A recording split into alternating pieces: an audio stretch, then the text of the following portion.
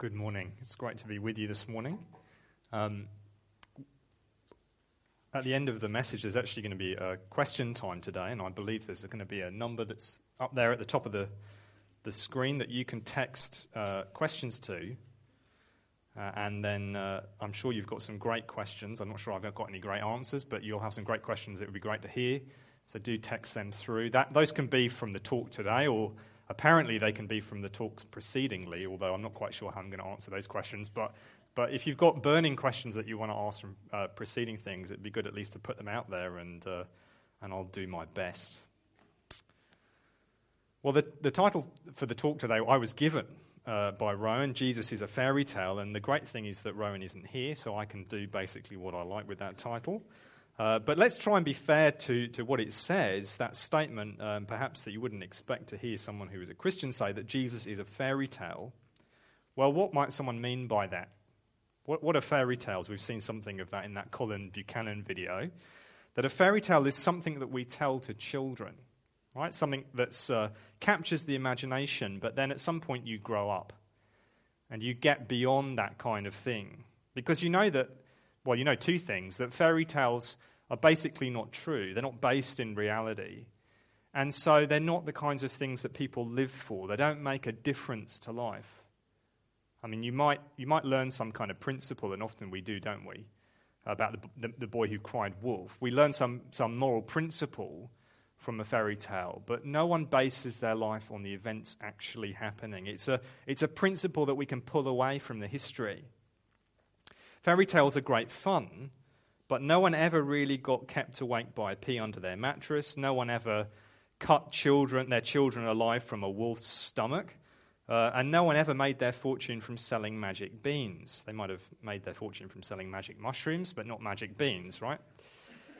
In fact, there'd be a kind of danger, wouldn't there, in continuing to believe that fairy tales were real. Imagine meeting someone in the workplace who grew up and actually thought some of these things were real. I had a friend who was told stories by his dad when he was growing up that were sort of amusing, and yet it took him ages to realize that they weren't the truth. Like his dad would say when the ice cream van came round and it was playing the tune, he'd say, "Look, the ice cream van." "Oh no, it's playing the tune. That's because they play that when they ran out of ice cream." Or he'd show his son through the shop window those things that slide down on your feet to size your shoes, right? And he'd say, "Oh, that's the machine, because all the shoes are the same size to cut your foot to fit the shoe." And he believed that, so he wasn't really a fan of getting new shoes fitted. You see, there would be a danger, wouldn't there, in growing up believing those kind of mythical stories, apart from the psychological scarring involved. And so to say Jesus is a fairy tale is to say, I've moved beyond believing that kind of thing. No adult believes that kind of nonsense. It's to put Jesus in the same category as, pumpkin coaches and gingerbread houses and pigs who build houses and wolves that can blow them down.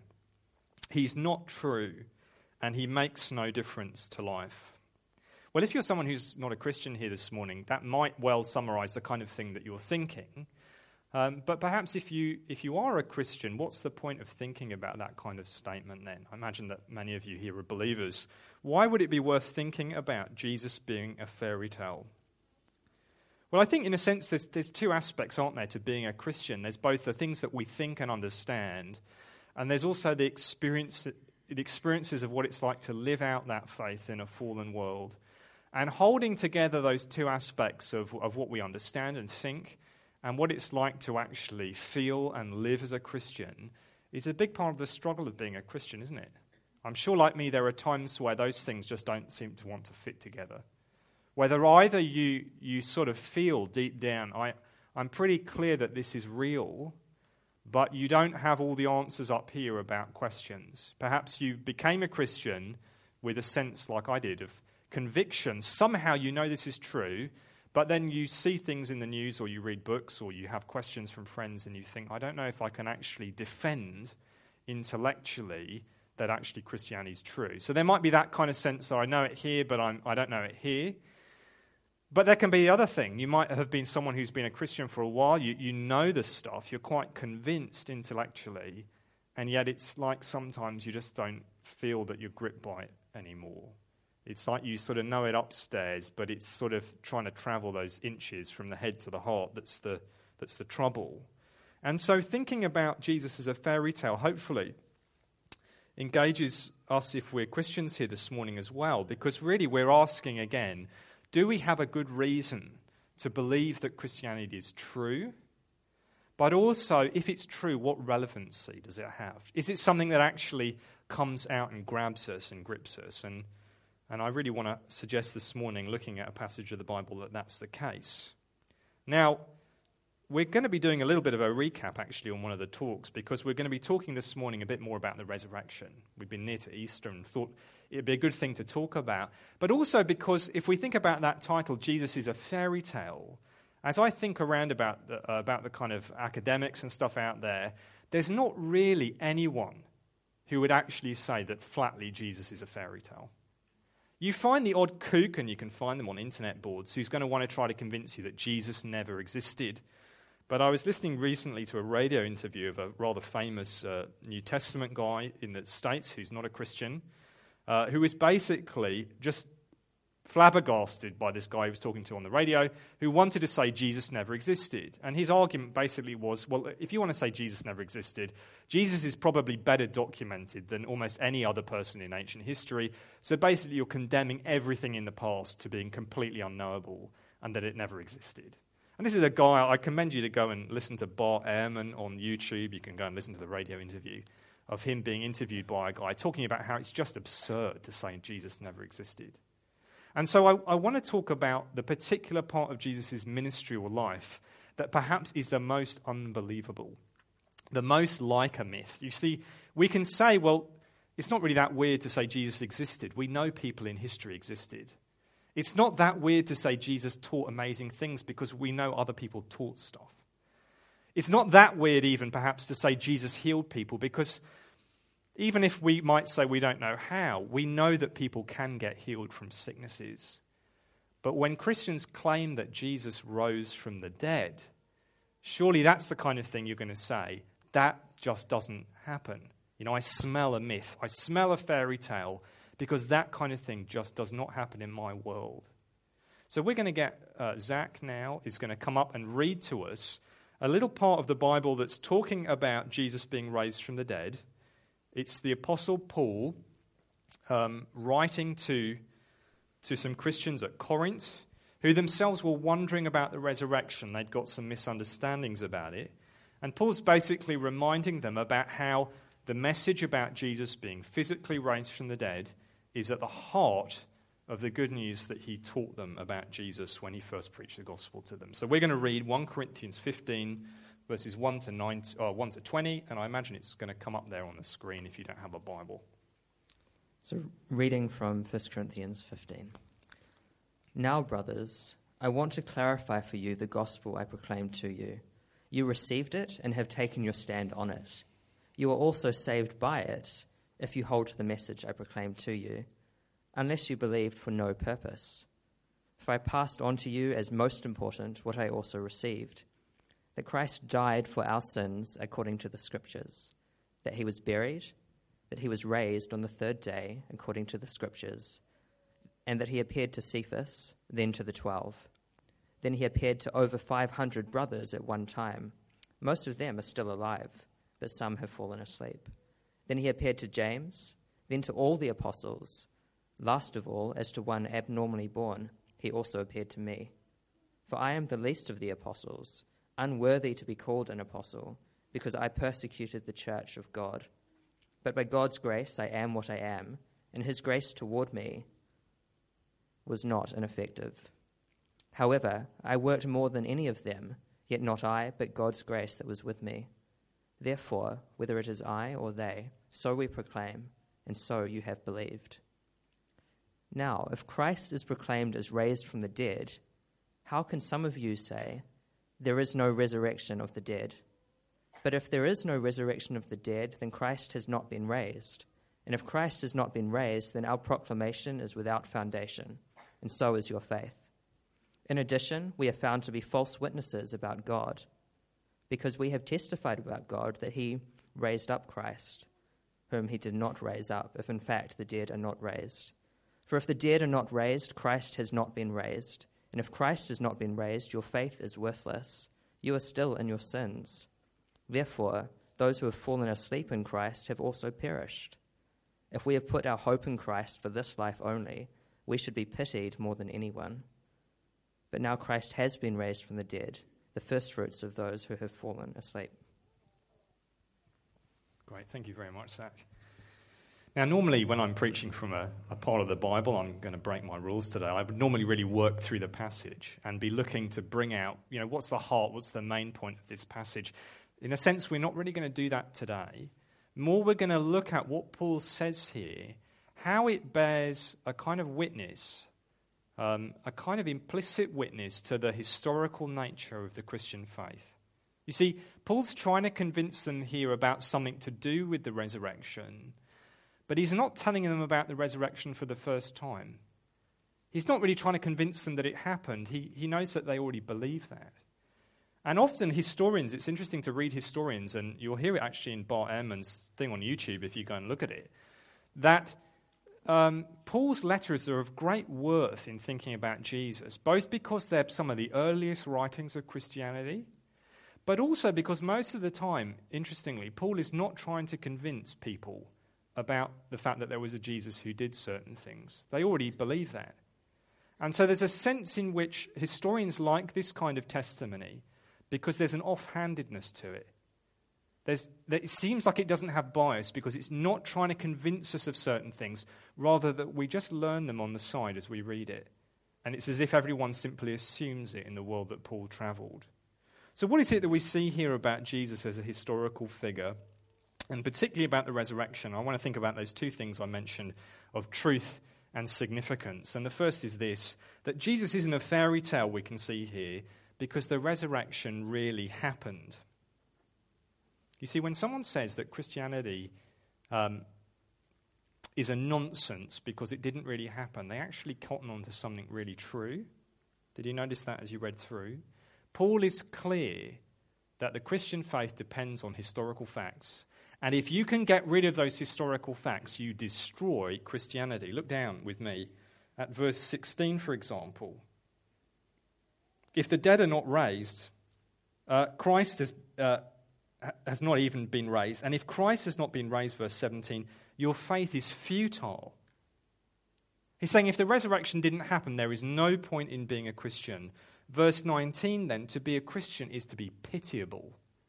It's to be the sort of most miserable kind of person. And verse 15, Paul says, if the resurrection didn't happen, he's someone who's lying about God. There's no way of preserving the Christian faith if it's not true. It stands or falls with the resurrection. And so I want to suggest really three things that we get a little bit from here and from the New Testament broadly about why it's actually reasonable to believe that Jesus rose from the dead. Now, this is going to be a little bit heady and it's going to be a little bit fast, but I really wanted to give you three things that convince me that the resurrection really happened. I'll give you a little bit of story before I tell you what they are. I was once giving a talk to do with the resurrection about probably 8 years ago or something like that in Palmerston North, and afterwards, actually it wasn't on the resurrection, it was about eternal life or something like that, and we were in a room and it was mostly people who weren't Christians and a couple of people there who were organising it, and they decided to have a question time like we're going to have, and no one was bold enough. So someone tried to throw me a freebie. Right, a sort of gimme. A Christian at the back of the room put their hand up and said, "Oh, just tell us why we should believe in the resurrection." And I just had one of those moments where my mind went blank and I couldn't think of anything, and so I sort of stalled and fumbled around and said a couple of things and moved on. And I went away thinking, come on, I should have been able to do better than that. And I went home, and over the course of the last 8 years, these are the 3 points that I've come up with. That these are the 3 things I should have said if I was firing on all cylinders. So do ask questions today, but it might take me 8 years to get back to you, all right? So here's 3 things that really convinced me, and I've tried to boil them down so that maybe you might even remember them and be able to at least think about them for yourself, maybe even share them with someone else. You're probably not going to get 20 minutes, are you? Or 15 minutes to rattle all 3 of these out. You might, bore someone to death who just asked you, why do you believe Jesus was raised? But it's helpful to have some of this detail in your mind, right? Three things. That the resurrection of Jesus is both close, it's unusual, and it's necessary. It's close, it's unusual, and it's necessary. What do I mean by that? Well, it's easy to imagine, if you think about the resurrection, of legends sort of springing up over time. Let's imagine that people began to believe in Jesus who were his friends, but over time that spread and it became removed in history and removed in geography and removed in relationships, and that somewhere over here later in a different group of people, those people began to say Jesus was raised from the dead. And yet, I mean, you can imagine that. You know, that kind of Chinese whispers, building up legends. That's often the kind of thing you hear, isn't it? And yet, everything about the New Testament, about Jesus Christ, does not sound like that at all. Everything we read about the proclamation of the resurrection is very close. It's close in time, right? We hear about the resurrection very early on. It's close in geography. We hear about people believing in Jesus in Jerusalem, where he died. And it's close in relationships. And I just want to show you a few of those things from here. Notice Paul's writing this letter. When is he writing it? Probably in the 50s, about 20 years after Jesus died. And he's talking about the resurrection. But notice he said he told them about the resurrection earlier. That's probably in the early 50s, less than 20 years. In fact, if we read Morandby in Paul's letters, we learn that what he's talking to them about in Corinthians is what he says in Galatians, about people who were Christians proclaiming the same message before he became a Christian. Well, when did Paul become a Christian? We can actually date these things pretty well because of stuff he talks about going on in the Roman Empire, and we reckon Paul became a Christian probably from within about a year of Jesus' death in about AD 33. That means that Paul's saying that people were proclaiming Jesus risen from the dead from at least before a year after Jesus died. I don't know about you, but that doesn't sound like a lot of time to start developing stories about Jesus. It's close in time. Notice also in some of these verses, have a look at verse 5 and verse 7. There's some of the people talked about involved here. Cephas, verse 5. James, verse 7. These are people who were in the church in Jerusalem, who apparently were talking about the resurrection. They were right there in the place that Jesus was crucified, that people knew stuff about Jesus, that people could say, no, you're talking rubbish. We know where Jesus' grave is. We know he's still in there. No, these were people in Jerusalem within that first year saying Jesus is raised from the dead. And also notice who they are. Peter, one of Jesus' closest friends. James, Jesus' own brother. You see, if you want to make up stuff about Jesus, it's an easy way to do it. Get away from him. Get away from where he lived. Get away in time and be later. And get away from people who knew him. And yet, where was the resurrection proclaimed? It was close. Close in time, close in geography, close in terms of people, family relationships, best friends said Jesus was risen from the dead. So it's close. Secondly, it's unusual. Now, what do I mean by that? Well, imagine another scenario. Again, it's just speculating, but people seem to like to speculate about Jesus. That you might say, well, imagine that being raised from the dead was some sort of honourable term, and that people respected Jesus, and so they decided, let's just give that title to Jesus Christ, because we think he's so special, right? Jesus was raised from the dead, okay? But if you ask the first century Jew, what did it mean to be raised from the dead? They'd say, well, it means to be dead, right? And then to be physically, bodily raised up to life. You come back to life again. Okay, Mr. First Century Jew, tell me a bit more. When is this going to happen and what's it going to be like? Resurrection.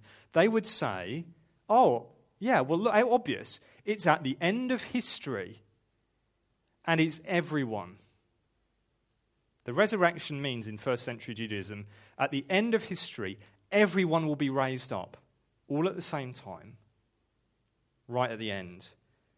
But notice what they're saying then in the New Testament, and Paul's saying in this passage. Yes, physical resurrection, but not of everyone, of one man. And not at the end of history, but as it were in the middle of history. History's still going.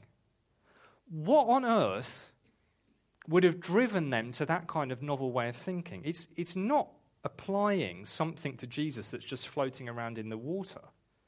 It's actually saying something that would have stopped the average person in their tracks and say, Jesus, what? No. That's something that happens at the end to everyone. You're saying it happened to Jesus in the middle of time and just to him? It required explanation. It's novel. It's unusual. It's weird. And a lot of historians note that and say, how on earth did they come to that view?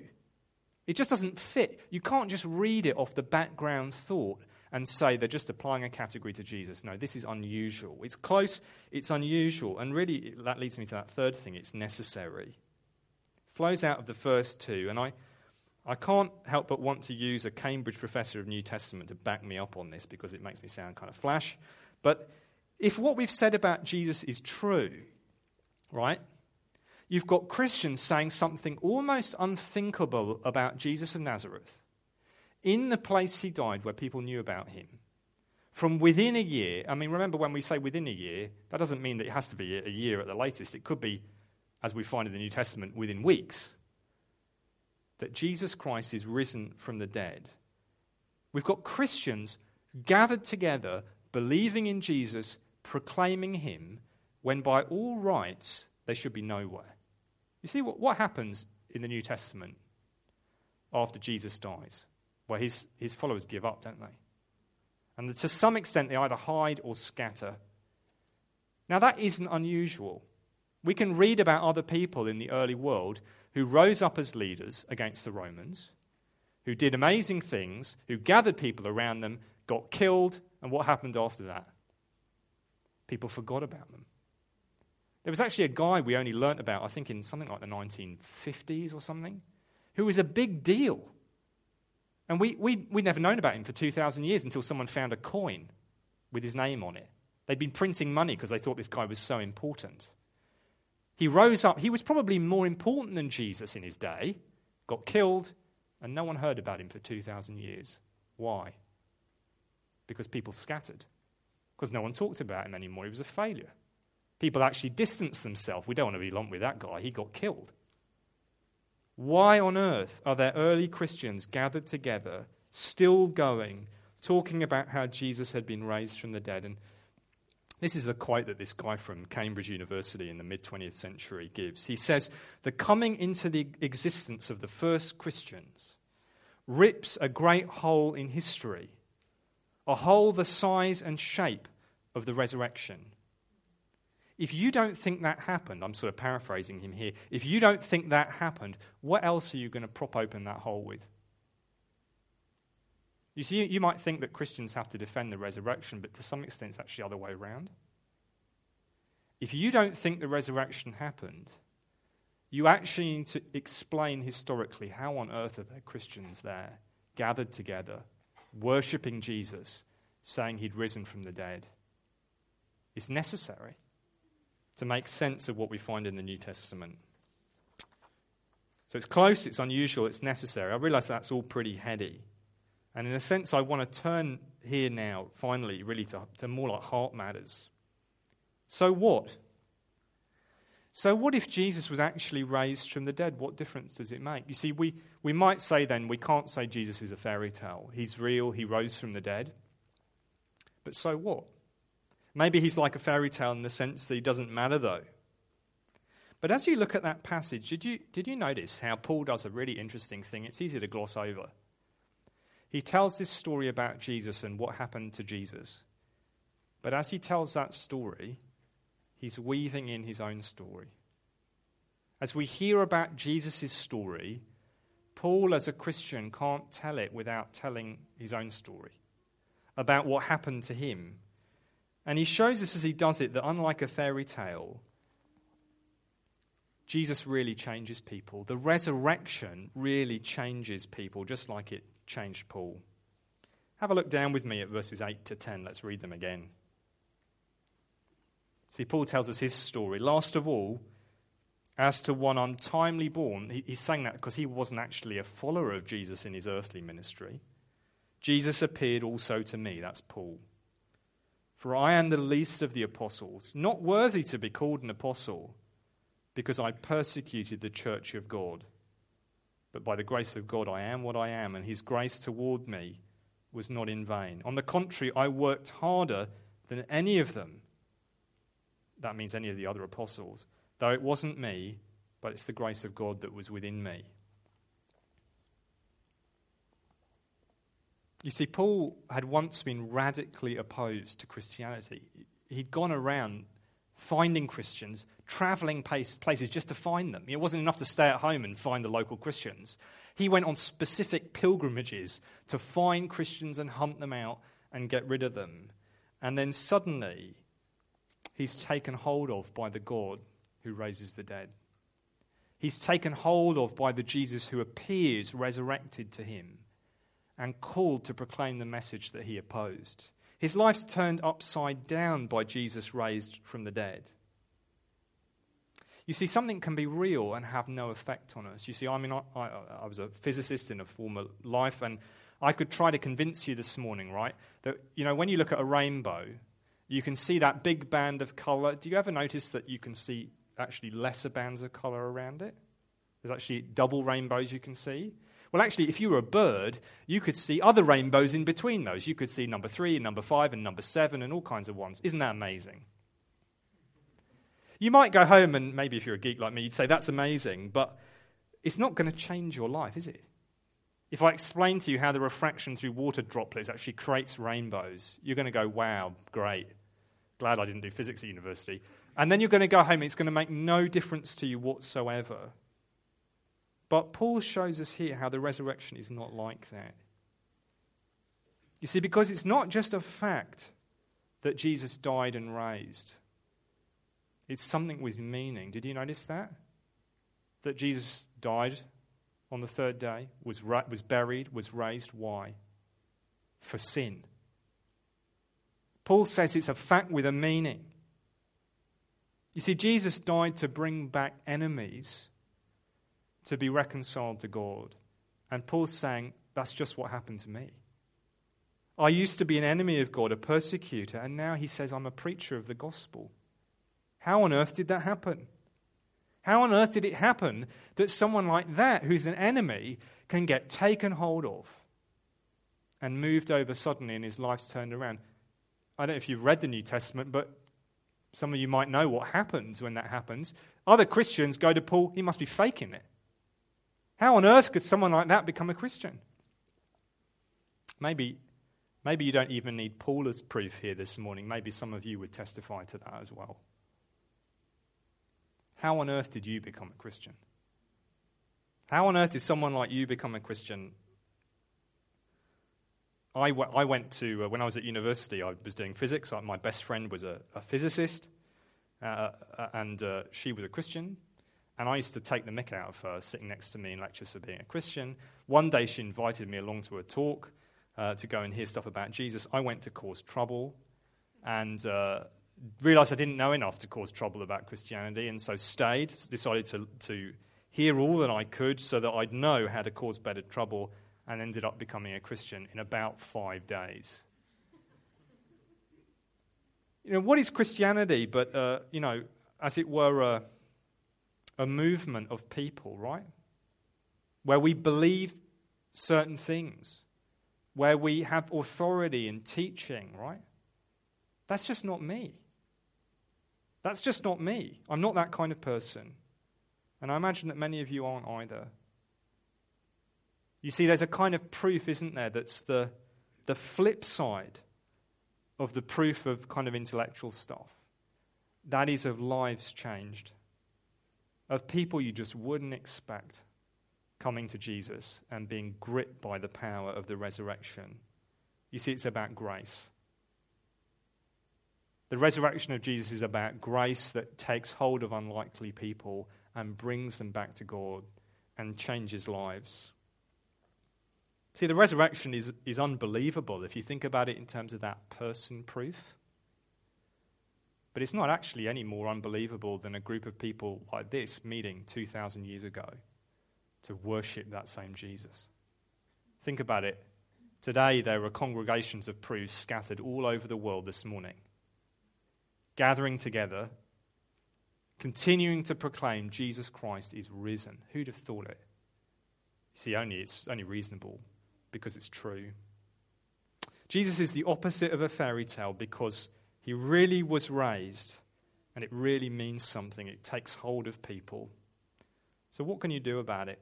Well, if you're here as someone today and perhaps you're beginning to think for the first time from the kind of things that are said here, actually, I don't want to admit it to anyone, but I think there might be something to this. Don't stop there. Come and talk to me afterwards. Come and talk to someone else perhaps who's been up the front, or talk to the person who brought you. Don't leave it there. Keep going with it. It is real. There's something real happening to you. But perhaps you're someone who's still not convinced. Can I commend you for coming and having the intellectual honesty to think through some of these things about who Jesus is and what Christians would say about him. But don't leave it there.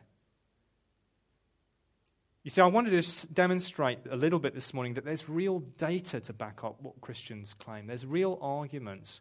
Why not think about going along to that Explaining Christianity course and being willing to expose yourself to the best of what Christians can say to defend the gospel. But I imagine, like me, there's many of us here who are Christians this morning and want to know what to do with this. Well, there's really two things, and I know it's really basic, but two things that, if you're like me, you can have trouble holding together. That head and that heart. If we take seriously what Paul says here, he says the resurrection's real. He hands on truth about it. Do you notice that language? The truth I handed on to you, that I also received. Paul says, I had teaching I received from others, I'm handing on to you. There's head stuff about being a Christian. We can't put that away. If you're a Christian here this morning, taking this seriously means that you and I need to learn more about our faith. Whether we've just become Christians, we've been Christians for a long time. We need to say, I want to know, here in the Bible, that thing that's been handed on, once delivered from the apostles.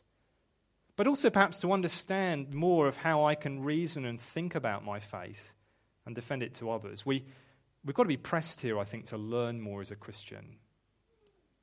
But also we've got to hold together that other thing about Paul, that it's no good just knowing the stuff, is it? We've got to be gripped by it. We've got to turn to the Lord this morning and say, I want to be like Paul. I want to know this stuff, but I want to be gripped by it. I want to be changed by it. I want to know what it is for the grace of God to be so at work in me that I don't even talk about what I do, but about what the grace of God's done in and through me and through you. Well, we're going to have a space for a bit of time of questions now, and then I'm going to pray. I will do my best, even as you perhaps warm yourselves up, to think about questions. Oh, we're going to get them on the screen, are we? You won't have to shout them out and stuff. But how am I going to know what the questions are? Will they come up down here or something? No, I'll have to turn around. How do you spell the name of the New Testament scholar on YouTube? Ooh, yeah, that's good, isn't it? Bart, B-A-R-T, like Simpson, right, space, and then the second name I'm going to get wrong. E-H-R-M-A-N. I think that's right. Is it right? It's because if he was really a proper German, you'd probably have two N's on the end, but he's probably Americanized it with one N. Yeah, Bart Ehrman. He's at UNC Chapel Hill, University of North Carolina Chapel Hill, probably one of the foremost experts on the text of the New Testament, was at one stage a Christian, now would say he's an agnostic, pretty hostile to the Christian faith. But it's quite amusing, at least from my point of view, to listen to him completely demolished from a historical person. No, that's wrong. E-H-R-M-A-N. E-H-R. So replace it. There we go. The magic of science. There we go. Right, next one. Thank you. People are pointing. Didn't other people rise from their graves at the same time as Jesus' death? They did. Matthew tells us about that when Jesus died, at the moment of Jesus' death, there was a great earthquake and graves were opened. I think it says many of the saints came out. But what happened to them?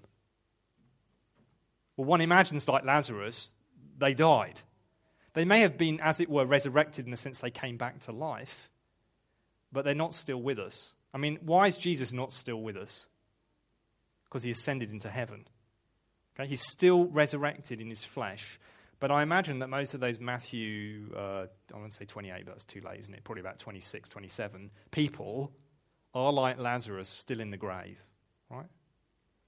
So they rose up and walked around. So we don't want to say Jesus is unique in the sense that he came out of the grave.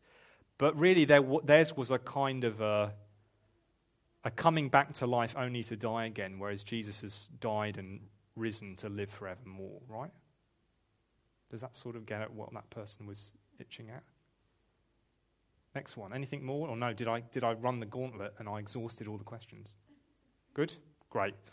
Well, look, so I mean, I think I passed the test, didn't I? I mean, great. Let's pray. And I do encourage you. I realise, it's hard to sometimes think about these things on the spot. And if you've got burning things, do come and talk to me afterwards, although certain burning things you might want to talk about to a doctor. Let's pray. Heavenly Father, we thank you for gathering us together today as your people, and we ask, Lord, that you might convince us of the truthfulness of the claims of Jesus, particularly his amazing life, his death, and his resurrection. And we thank you that these things are true, and yet not true in merely the way of just a bare fact, but in things that mean and that come out and reach out as you do from heaven to take hold of us. And we ask this morning for people who are here who aren't believers, that you would even reach down now by the Holy Spirit and take hold of them from the heart. And we ask for those of us who are believers that you would do more of this work in our lives, that you would press us to learn and to grow in our understanding of facts, of theology, of the Bible, of all those things that will advance us on this great deposit of the faith. But also we ask, Lord, that what we've come to know might grip us from the heart, might change us, that we might know what it is, like Paul, to labour because of the grace of God at work in our lives. Lord, only you can do these things, and so we give them to you and we pray for your help. In Jesus' name, amen.